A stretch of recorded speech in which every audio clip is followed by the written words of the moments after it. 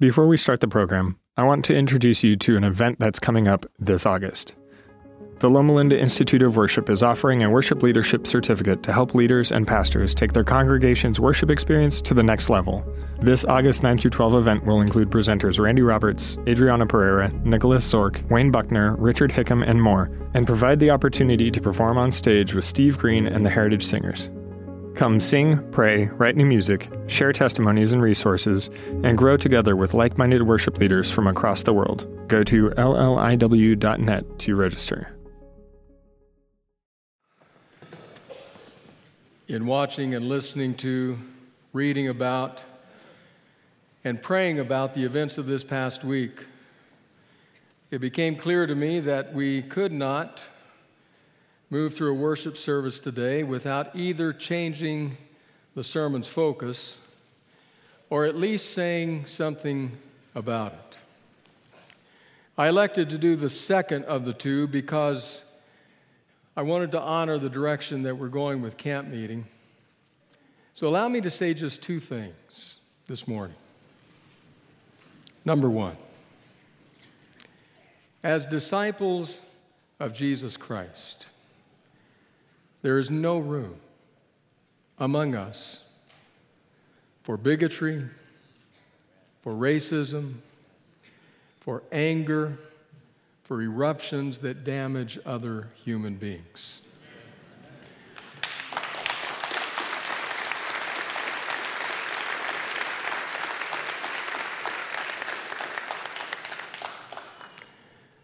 Just because the color of someone's skin differs from my own, their place of birth or national origin differs from my own, gives me no cause at any level to question their value as a human being or their equal access into the presence of God. None whatsoever. That must not even be given a toehold among us. I read to you the words of Ellen White, who wrote, "No distinction on account of nationality, race, or caste is recognized by God. He is the maker of all humankind. All people are of one family by creation, and all are one through redemption. Christ came to demolish every wall of partition, to throw open every compartment of the temple courts that every soul may have free access to God. His love is so broad, so deep, so full that it penetrates everywhere. It lifts out of Satan's influence those who have been deluded by his deceptions and places them within reach of the throne of God, the throne encircled by the rainbow of promise. In Christ, there is neither Jew nor Greek, bond nor free." We've always known that, though we have not always lived that way. Even as children we knew, as our children today know. When they gather to sing, "Jesus loves the little children, all the children of the world. Red and yellow, black and white, all are precious in his sight. Jesus loves the little children of the world."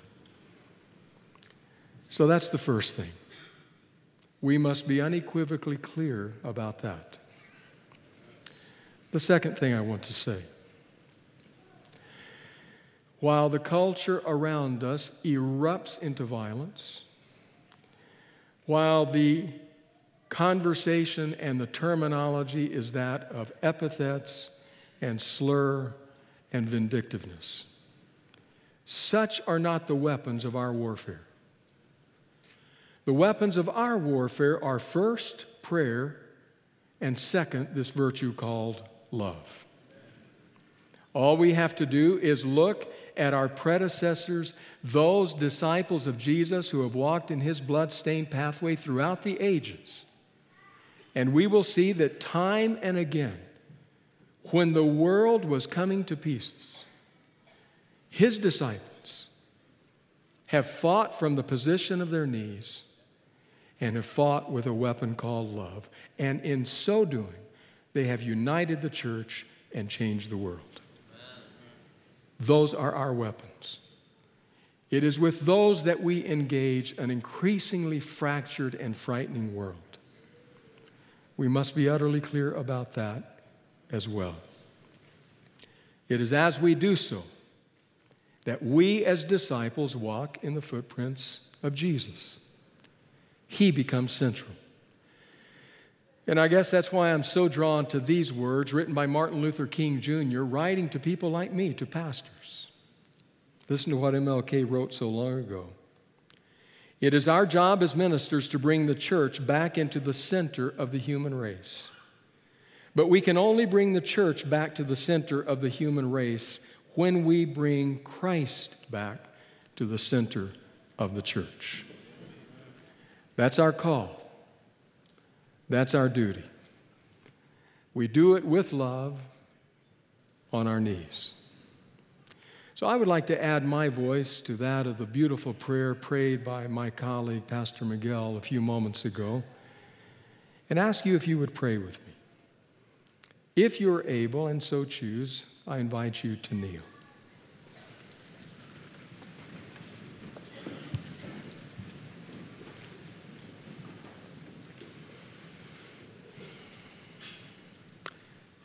Gracious God and Father of all humankind, we come to you today as disciples.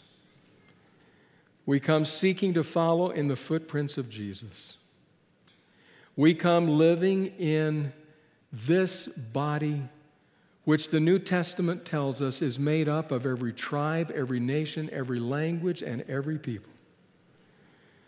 We come wanting to unite around the cross of Christ. Lord, we come because we pray that our church, the Christian church, the Adventist church, the Loma Linda University Church, might be clear that all are equal before God. We pray that we might give voice to that prayerfully and with that undeniably powerful virtue called love. Strengthen us, encourage us to that end, is my prayer. In Jesus' name, amen.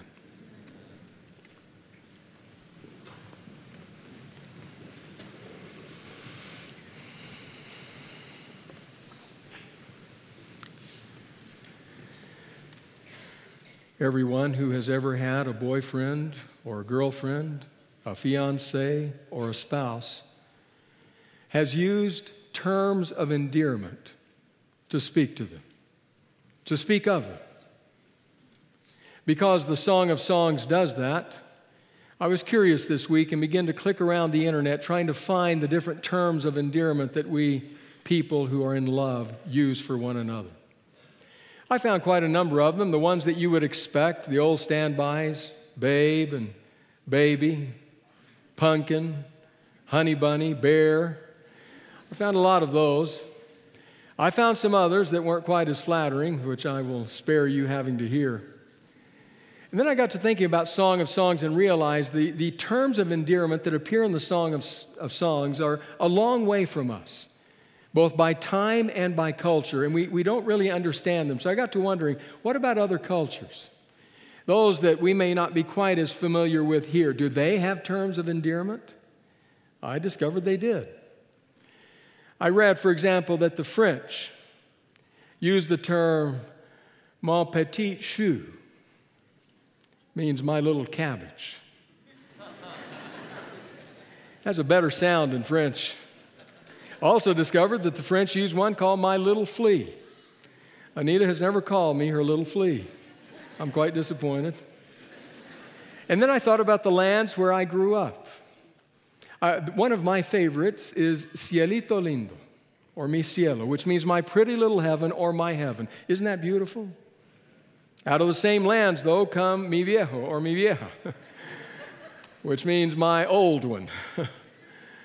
Interesting terms. In fact, I even discovered that in Thailand, I can't pronounce it, forgive me, In Thailand, a term of endearment is my little elephant. I was actually quite relieved to find that it's used mostly by parents of their children. That helped. Husband, don't call your wife my little elephant. I even read this one. On the BBC website, a man named Kevin, who lives in Hanoi, Vietnam, wrote these words. My wife, he said, who is from Russia, calls me poopsick and tells me that it means little bird. But to me, it sounds like a stomach illness. And so I found, yes, there are different cultures use different kinds of terms. We all have our ways of speaking of those whom we love. And then I found a website that talked about the most obnoxious terms of endearment. And I said, oh yeah, there are a few of those out there. I've heard them, you've heard them. Of course, none of us have spoken them, but we've heard them. I found one poster who posted this. Here, he said, are my top 3 choices, my top 3 candidates for the most obnoxious terms of endearment. Honey bunny, number 1. I don't think that's that bad. Sugar booger. Number 2, if you call your beloved that, we'll pause a moment and let you slip out of the sanctuary and go home holding your head in shame. Sugar booger. And the third one, he said, this is the worst one of all, schmoopy poopy.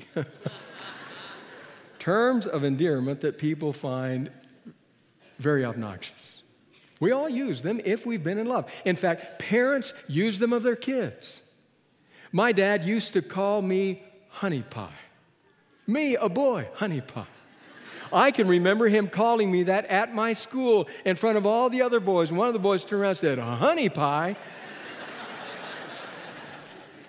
It was rough then, but now it's a treasure in my heart. Terms of endearment. You know, Song of Songs has terms of endearment, many of them. In fact, husband, tonight when you get home, you're in your bedroom with your wife, you're about to go to bed, just whisper one of these in her ear. Just say to her, sweetheart, your nose is like the Tower of Lebanon. I can't even say it.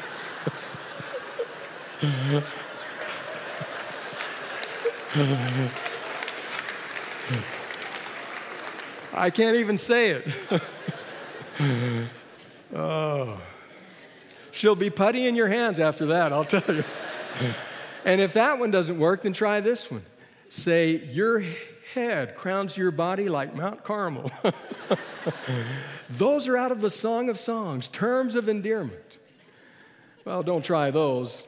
In fact, somebody years ago in a journal called the Wittenberg Door did a caricature, did a sketch of a woman applying to this sketch all of the different terms of endearment from Song of Songs. In fact, the ones that Eric and Tina Badillo read about here in the scripture, first time I've ever heard people laughing during the scripture, by the way. Those that they read, they're captured in this caricature. Now, we got permission to use it, so we couldn't change it. We didn't take off the small print. Don't worry about trying to read much too small. But look at the drawing. It'll appear on the screen. There she is, that beautiful woman. Hair like a flock of goats coming down from Gilead. Temples like the slice of pomegranate. Nose like the Tower of Lebanon. Neck like the Tower of David. There it is. She has all her teeth, is what the scripture says. Well, we look at that and we think, that is awful. That's horrible. But please understand that such would not have been the case back when the song was penned. In fact, these terms would have been very precious and very meaningful. So today I want to go to Song of Songs chapter 1. I want to listen in on the conversation between the man and the woman and get a sense of what it is that they're saying to each other. Now understand here as we read these words, we're listening in. We're eavesdropping on a very precious and passionate conversation between two people in love. We want to get a glimpse into their hearts and have a sense of what it is that they're saying to each other. We'll read first of all what she says. As we look into her heart by means of her words, we will notice that she is very insecure. Notice it, Song of Songs, chapter 1, verse 5. Dark am I, yet lovely, daughters of Jerusalem, dark like the tents of Kedar, like the 10 curtains of Solomon. Do not stare at me because I'm darkened by the sun. My mother's sons were angry with me and made me take care of the vineyards. My own vineyard I had to neglect. There are different ideals of beauty in every age and time and culture. You can check it on the internet. Just different body shapes and styles are in vogue at different times, different hairstyles, different looks. For example, I grew up in a world that was very focused on getting tanned. Worked in the summer, in the sun. I knew what it was to be tan. My mother grew up in a similar world and tells us, can you imagine what dermatologists today would say about this? Tells us that she used to lie out in the summer sun in Texas sunbathing, no sunblock. Not only did she have no sunblock, she had a girl from around the neighborhood who would come and who would rub ice on her to cool her off, and so that it would attract the rays of the sun and sizzle and turn her even more dark. Wonder what her dermatologist, who has removed many things on her skin since, and Mom always says, oh, it was those young days. That was supposed to be beautiful. But for this woman, in the time of Solomon, such was not the case. Those who were of the upper crust had soft and creamy skin. They had time for the treatments. They had the wealth and the ability to beautify themselves. What does she say? She says, my brothers were angry at me, and they made me go outside and work in the vineyards. We don't know why they were angry. Was she being lazy at home? Was she not willing to help? Was there something else within her that caused them to lash out at her? We're not certain, but they sent her outside into the vineyards to work, and understand that that would have been hard, backbreaking work. If we read over in Isaiah 5, the next book, we get a picture of what it would have been like to work in the vineyard. It would have entailed digging and clearing out all the stones and rocks and boulders. It would have meant planting the vines, pruning the vines, training them. It would have meant chasing away all the foxes and other animals and the thieves that came trying to steal the fruit that was growing. It was hard, backbreaking work that took place right in the full heat of the Mediterranean sun. And so she says, not, I have been tanned by the sun. I have been scorched, she says, by the sun. My brothers were angry at me. They hated me. They sent me out here. This is what I've had to do. Now, maybe you caught that last line of verse 6, because after describing all of that, she then turns around and says, and I have had no time to care for my own vineyard. Some of you moms know what that's like. What she's actually saying, says one scholar, is I have had no time to pay attention to my own beauty, to my own looks. No time for that. This is not like Esther, who got a full year of time. 6 months of one kind of beauty treatment, 6 months of another kind of beauty treatment, beautifying and caring for herself in order to meet up with the king. Not that at all. The woman in the song says, no time to care for my own vineyard. By the time the scalding sun has set, by the time the scorching day is over, by the time I drag myself into my place of abode, no time for manicure, pedicure, powder, baths, nothing. Well, you can understand why she might feel unlovely, unlovable. This is her perception of herself. That's when she speaks. I'm interested to note what he says in response. I want to read 3 different statements that he makes in response to what she has said. Back to Song of Songs, chapter 1. This time we begin in verse 9. These are his words. I liken you, my darling, to a mare among Pharaoh's chariot horses. Your cheeks are beautiful with earrings, your neck with strings of jewels. We will make you earrings of gold studded with silver. Then verse 15. How beautiful you are, my darling. Oh, how beautiful. Your eyes are doves. And then chapter 2, verse 2. Like a lily among the thorns is my darling among the young women. Is this man someone who has a way with words or what? But there's substance to what he's saying. Because he's not just trying pickup lines. He is speaking out of his soul and trying to communicate to her how he views her, how he sees her, how he experiences her, and his words. Wow. Makes me wish I could speak in that fashion rather than schmoopy poopy. I want to read you a statement that one commentary made to compare how most of us would say something with how this man might have said something.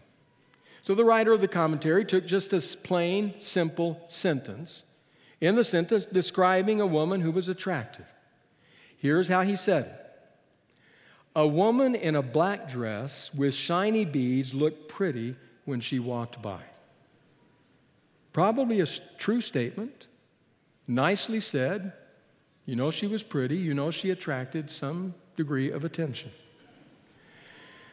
But then we come to Lord Byron, the poet, who says the very same thing in this way. She walks in beauty like the night of cloudless climes and starry skies. And all that's best of dark and bright meet in her aspect and her eyes. Thus mellowed to that tender light, which heaven to gaudy day denies. Wow. Beautiful. I hate him.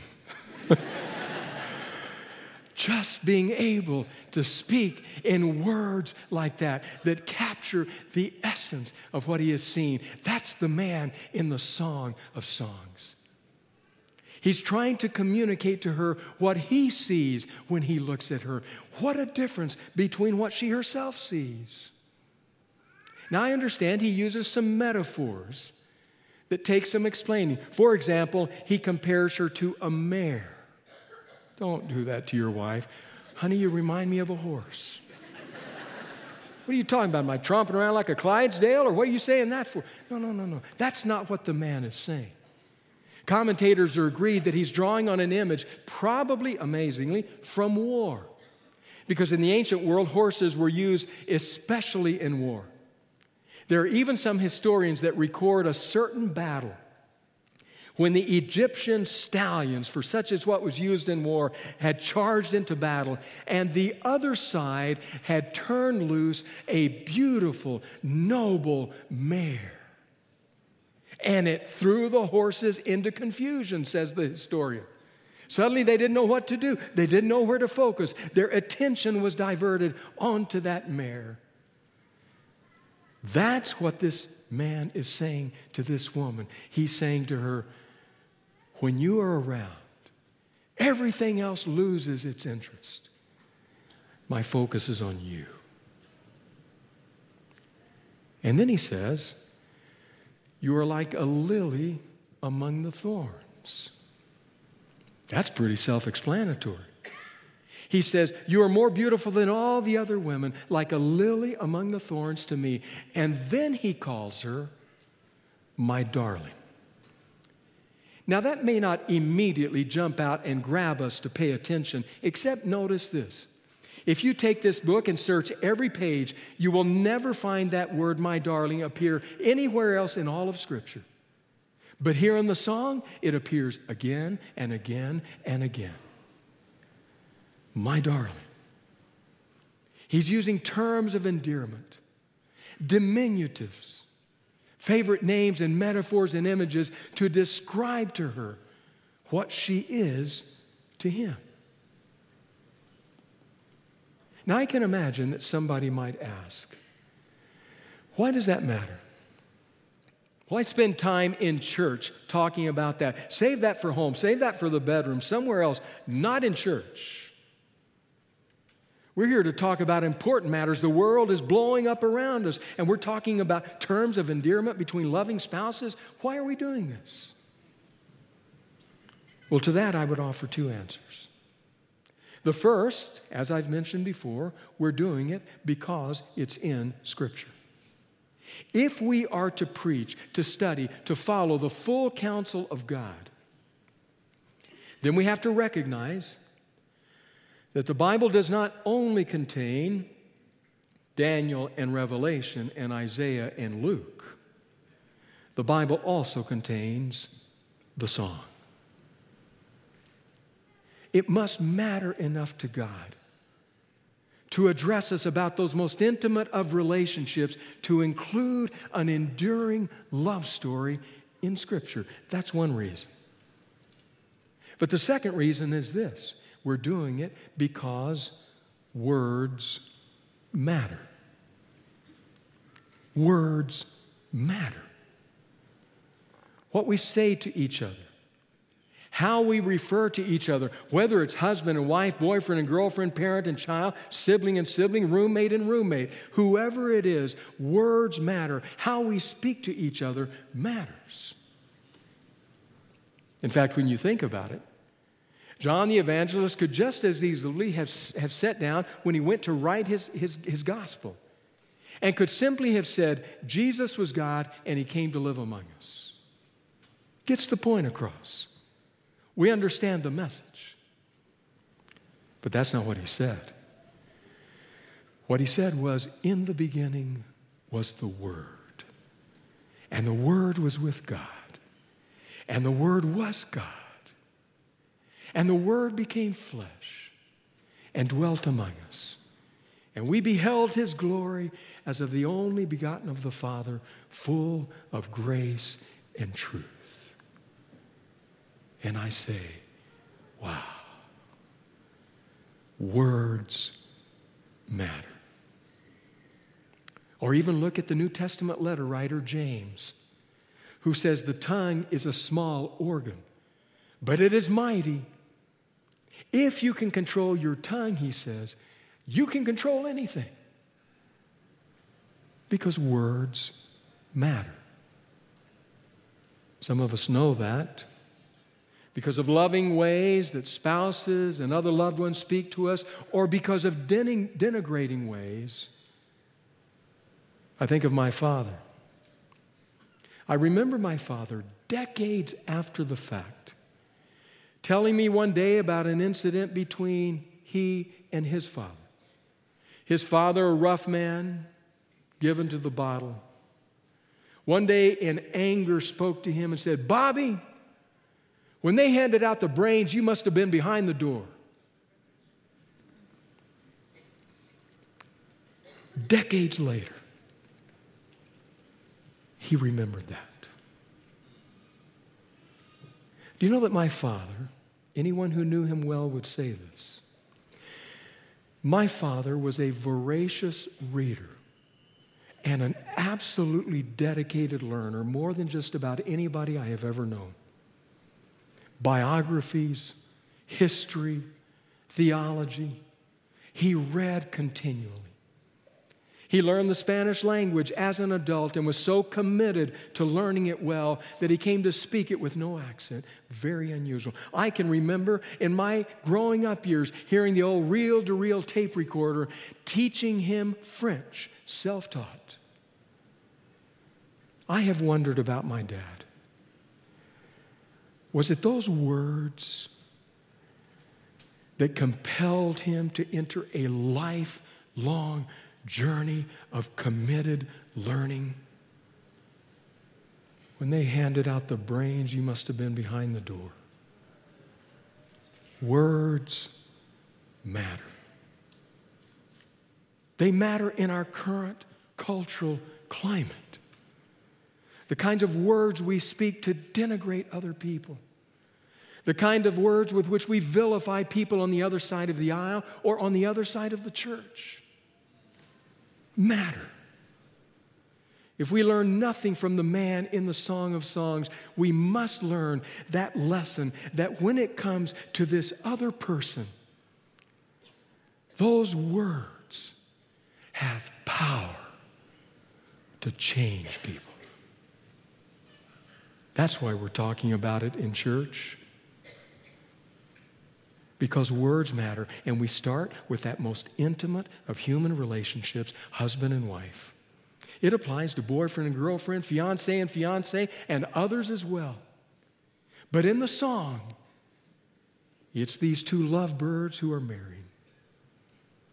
So I guess the question is, then what do we take home from these terms of endearment, of affection with which he speaks to her?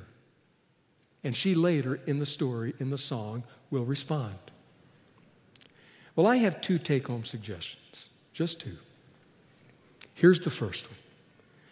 See with new eyes. See with new eyes. You see, anybody else around the woman would likely have agreed with her brothers. She's not worth talking to. Send her out to the field where she belongs. She's bent, she's stooped, she's tired, she's burned. Don't spend any time on her. But then came the man who saw with new eyes. And he said to her, "Oh, my beloved, my darling, you're the most beautiful of women. You're like a lily among the thorns. You are the best of all." And he saw her with new eyes. Do you realize you have that power? With your spouse, the love of your life, with your spouse, the one for whom your love has grown cold.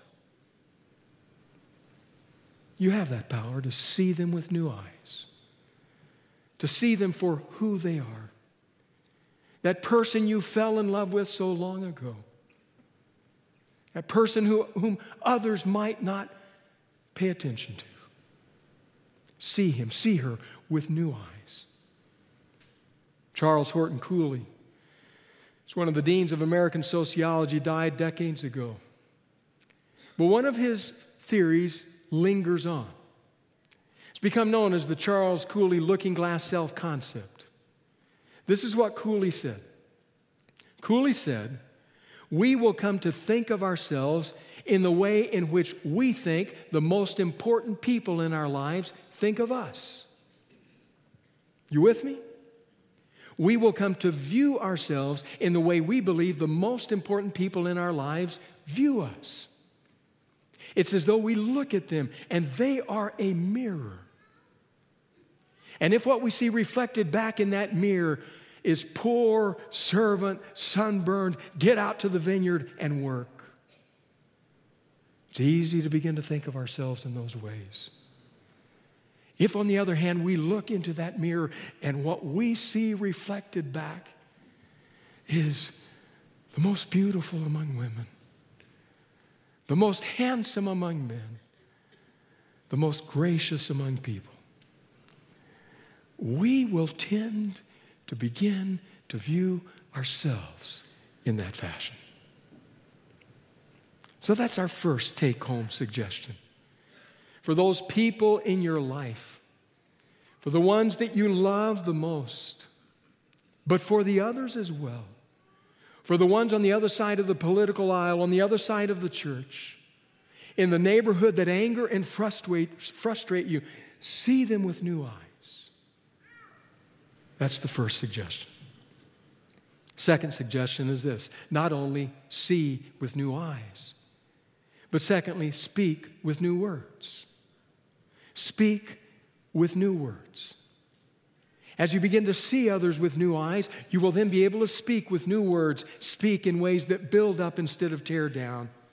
Speak in ways that promote grace and compassion and love and acceptance. Speak new words. Some people try and don't do so well at it. I want to share with you two examples. The first one is maybe the way not to do it.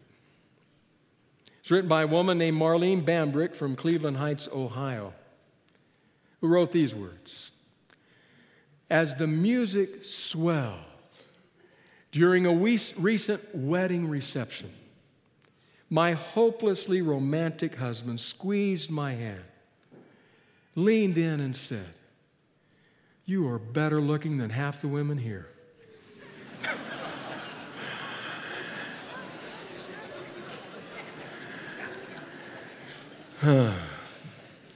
He's trying, but that's a long ride home. Speak with new words. Let me give you a different example. This one comes from one of our own. Lynn Heath sits right back about there, and his beloved wife, Peggy. I told Lynn I was going to read this. A few years ago, we got a Christmas letter from Lynn and Peggy, written by Lynn. He told in his Christmas letter about, like we all do, the different events of life and family in the past year. And then he came to the closing part, and he wrote this that I just loved. He said, "The splendid woman to whom I belong continues to charm me into being better than I would otherwise be without her. Still, the bar is low. So I slather on the charm like sunblock on a redhead at the beach." I love that line. Use it in your relationship. Slather on the charm like sunblock on a redhead at the beach. Use it liberally. Speak new words in new ways to the people in your life. Remember the man in the song, a favor soon to be returned by the woman later in the song, of speaking and loving and gracious and upbuilding positive ways. Those two simple suggestions. See with new eyes. Speak with new words. Because in so doing, you may learn the lesson they offer us. Simply this: loving words are the fertile soil in which passionate love grows and thrives.